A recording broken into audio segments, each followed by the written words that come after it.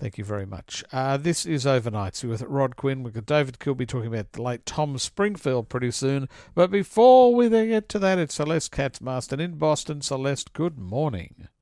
Good morning. How are things in Boston? Do you get kind of the tail end of hurricanes and that sort of stuff? We might get a little bit of an impact, but certainly nothing like what they're experiencing in Florida, which is truly terrifying. I think the last really bad hurricane that I remember being in personally was probably Hurricane Sandy back in 2012. I Yep. was in New York City at the time, and that was a real disaster. But this is, millions of people out of power, people stranded, airports closed, huge flooding, just terrifying stuff. I know that a lot of people live on that Gulf Coast area and in Florida and then around to Mississippi and places like that, but they shouldn't live there. I mean, I know that we're too far down the track to change it now, but it's just they get hit by hurricanes every year, and it's just about whether it's how strong it is. How bad the damage is, isn't it? Well, I think there's a couple of things going on there. One is whether or not people are building or allowed to build in these sort of extreme flood zones. I mean, look, it's a tropical climate, it's a tropical environment. They are going to have storms. Nobody's immune in Florida from heavy rain and wind. That's just part of living in that particular area. But people who live right on the coastline, people who have not built or built back with reinforcements for storm surge and things like that. Yeah, there's trouble there. 150-mile-an-hour winds. Now, this, I presume, is what they were talking about, what they were telling us about, when they said that these weather events will become more intense because of climate change. And here's a classic example. I'm sure the governor of Florida, Ron DeSantis, he's someone who's very concerned about climate change, isn't he? Yes, he's a true believer in the power of climate change. Certainly he's a conservative Republican. There's a lot of rhetoric going around. We've seen some stories about how he and President Biden, who typically are not the best of buddies, have sort of dialed back the rhetoric in the middle of dealing with this, which has been variously described as 100-year or even a 500-year storm. Yes. We had 200-year floods within a month of each other earlier in the year. So, what's to stop that happening again? But what are they doing? I mean, there's nothing you can really do until it's all over, until it blows itself out. Isn't that the case? Yeah, I mean, they've tried to encourage people to evacuate or to shelter in place. And you've seen this, and we've seen this here many times. There are just always people who don't want to leave, who refuse to leave. They think they'll have nothing to come back to. And I guess in some cases it's a personal choice. Even if there's a mandatory evacuation, they can't necessarily make sure that every single person leaves every single zone. Um, but they have to think ahead. If these kinds of major storms, century or 500-year storms are coming more frequently, then, as you say, maybe people do have to reconsider where they live, how they build. And I wouldn't be wanting to get insurance on a home on the Exactly. coastline today, at least. I, Yeah. I wouldn't. Not only that, but Ron DeSantis was, last week, pulling this idiotic stunt of sending some migrants or refugees or whatever you want to call them, who actually were in Texas, not in Florida, to Martha's Vineyard in Massachusetts. Shouldn't he have been more concerned about the hurricane season and what might be happening to his state in the future, in the very near future? Well, I'm not sure that those two things are exactly related. I mean, should he be spending his time as governor of Florida worrying about sending migrants from Texas to Massachusetts? Arguably there are other things he could be doing. I mean, does he have control over the weather? No. I don't think he's quite that powerful. No, But but he can have control over preparations to deal with it by getting, centres in place where people can be evacuated or building up water supplies or food and all that sort of stuff. He could have been doing that rather than trying to send some migrants to Martha's Vineyard. Well, I think that was certainly a matter of political posturing. It's not quite clear why he felt the need to get involved. I mean, yeah, he's making a statement maybe about border control or about migrants entering the United States, but they weren't in Florida. He's the governor Yeah. of Florida. It's a legitimate question, like, why is this his business? By the way, question without notice. This comes from Glenn in Perth, and I know sport's not your beat, as it were. Can you please ask Celeste about the Boston Celtics head coach being suspended for the NBA season? What did he do wrong? That was, and again, you're very, very right that I don't know a lot about sports. I don't watch a lot of sports, or at least, well, sometimes I watch Formula One. Oh, really? Wow. But You're one of the yeah, few people in America that does that. well, I don't know. There was this documentary series about Formula One that we watched, and we started to know Wow. more of the drivers and of the teams, and got Okay. kind of interested in it. So Wow. that's been kind of fun. But the Celtics, basically, I think that was a misconduct case. There was Yes. something about the head coach had been involved in what I believe was a consensual affair. Please correct Mm, me if I'm going down the wrong road here. And so there was a suspension or removal associated with okay. that. But yeah, a lot of people are sort of wondering what the heck that was about. And, Yeah. I don't believe it had anything particularly to do with his coaching abilities. No, because he got them to the finals, I think, last year. I think, looked like they were going to win, but then they didn't. Let's talk, though, about vaccines. And before people say, oh, not again about COVID, it's got nothing to do with COVID. But it's an interesting thing, isn't it, that rabies is a problem. Now, I don't think rabies is a problem in Australia, but for some reason, it might be a problem in America. But it's also one of these things that only becomes a problem when a politician gets directly involved. I mean, this may be a concern, but this representative, who's a Democrat from California, you know, until it got quite literally to the pointy end, I'm sure he didn't think too much about rabies. What happened?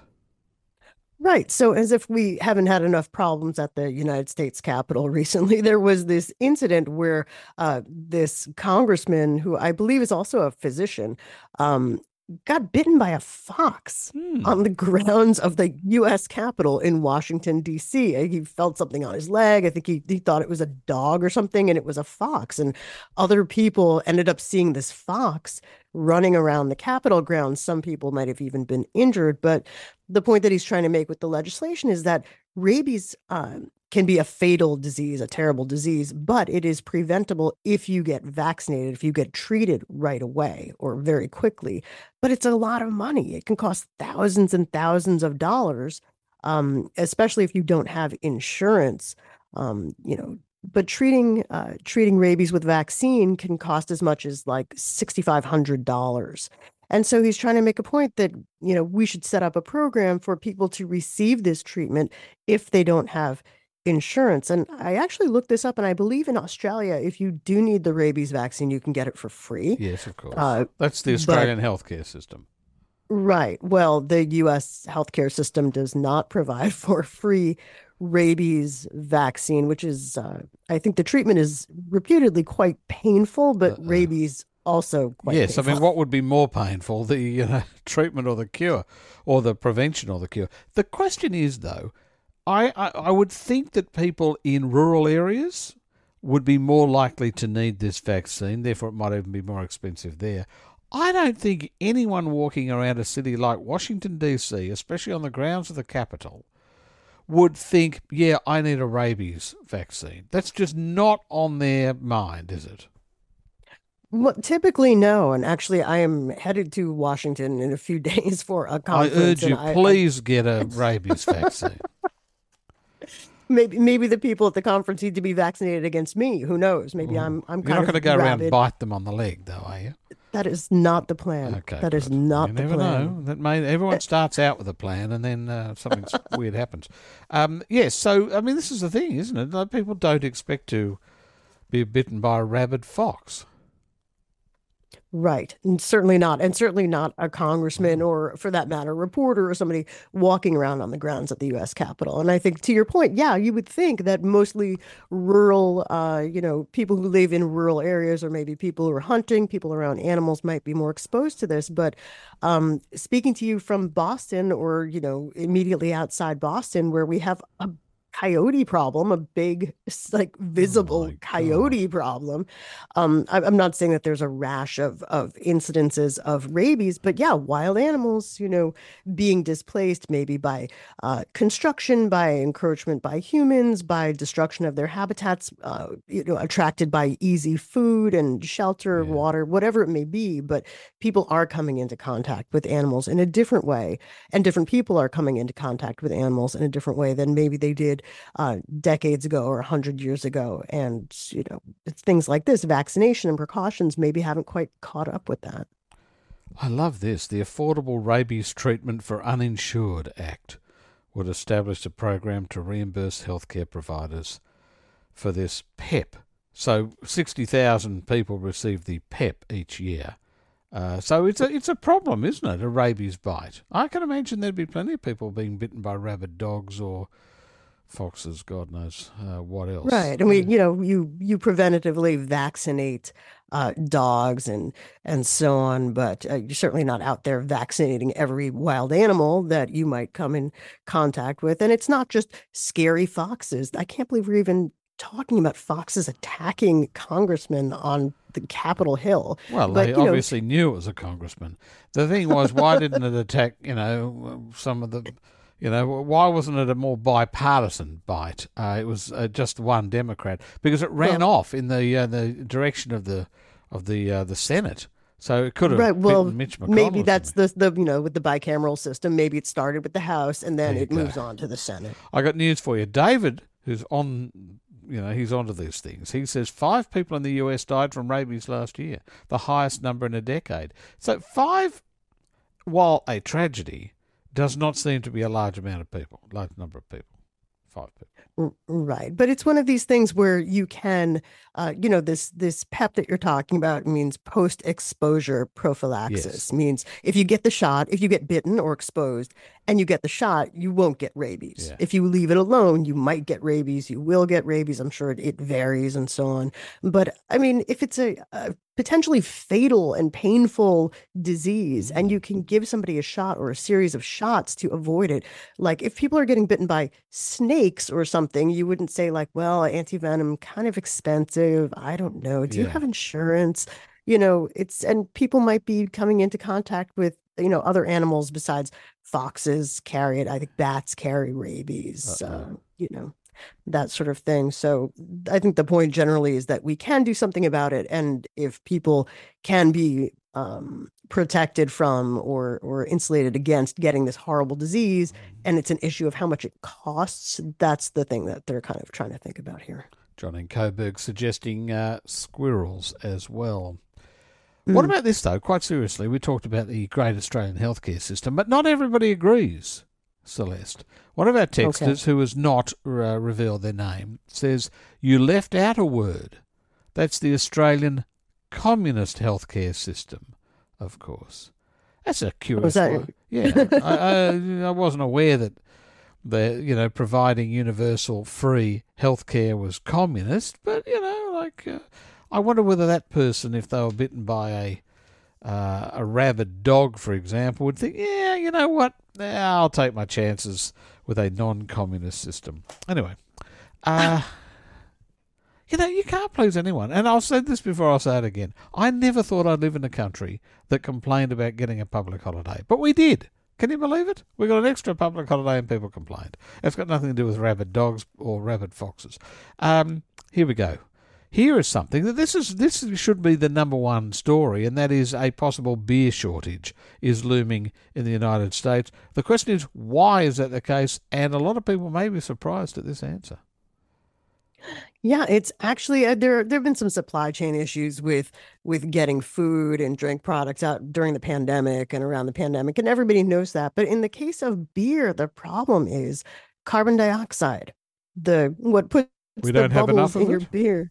Mm. Right. There's a shortage of carbon dioxide. And one of the reasons, in the case of the United States, is actually there's a production site for carbon dioxide or a well for carbon dioxide at this extinct or burned out volcano in Mississippi Hmm. called Jackson Dome. And they've been trying to drill some new wells to get at carbon dioxide, but there's been apparently some contamination problems, and so that hasn't helped alleviate some of the supply pressures. So I'm certainly not advocating a run on beer or a run on anything, but if people notice that some some of their favorite brands, maybe microbrewers, smaller brands. I mean, huge Oh, companies can yes. usually get the components, but I know my husband enjoys periodically one of these like extremely small microbrewery sort of Craft beer. specialty. Yeah. Yeah, craft beers, exactly. And he mentioned actually that one of the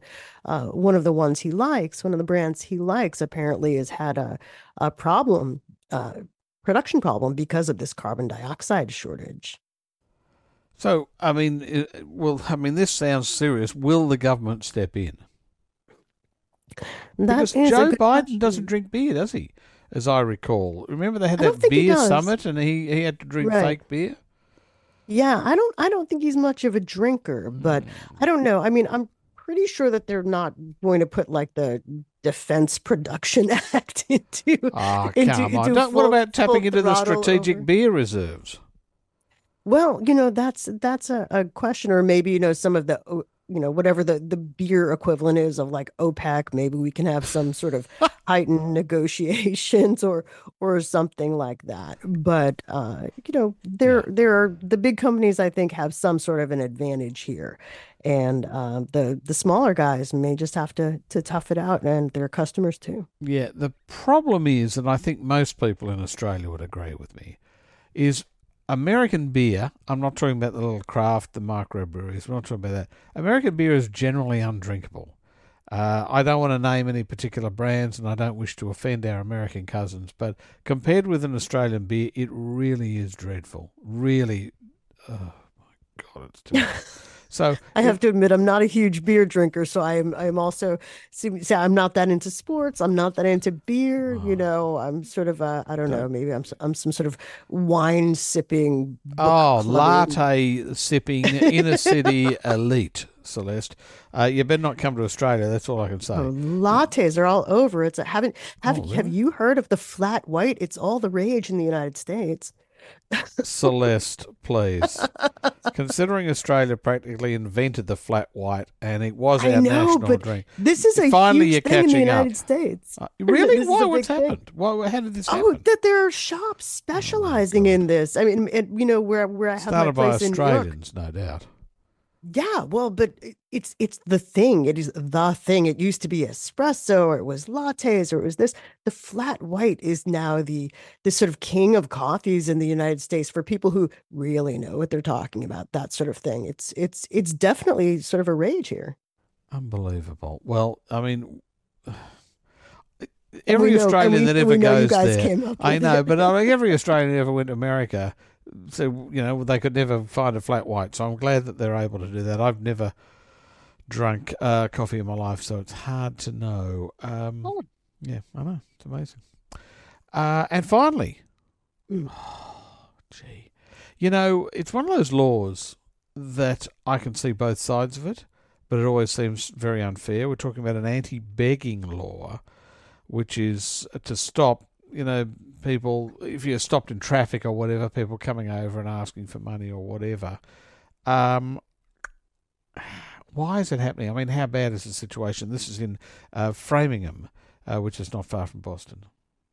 Right. Well, Framingham is sort of one of the most recent places in Massachusetts that's tried to deal with this, and many communities have tried to do it this in one way or another, and they're having a problem with it. This specifically has to do with when you're stopped at a traffic light or at an intersection or something like this, and there's somebody walking along in the road between the cars asking people for money. And so they are trying to limit this by making it illegal to walk along and get within, say, like 5 feet of a car or walk on an island or a median if there's something else you can do, like walk on a sidewalk. And they've tried to stop these panhandling uh, behaviors, specifically aggressive panhandling, in lots of places. And they've run into difficulty because some of the laws have been struck down on the grounds that panhandling is an exercise of the First Amendment, that people are allowed to ask for money in a public place. You can do that.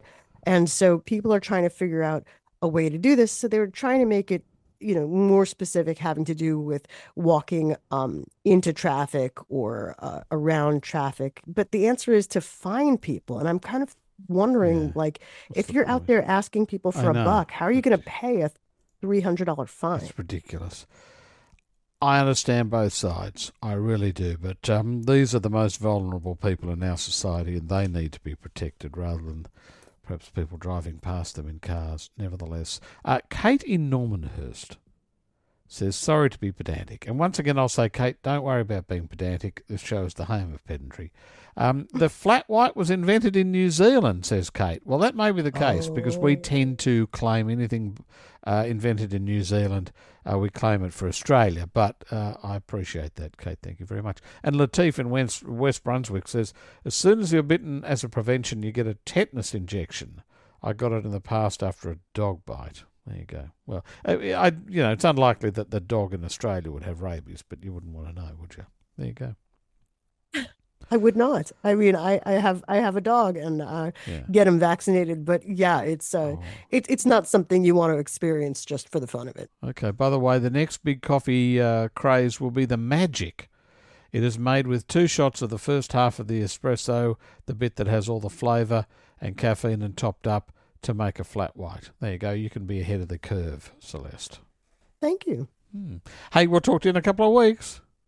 Always a pleasure. Talk to you soon. That is Celeste Katz-Marston in Boston, Massachusetts.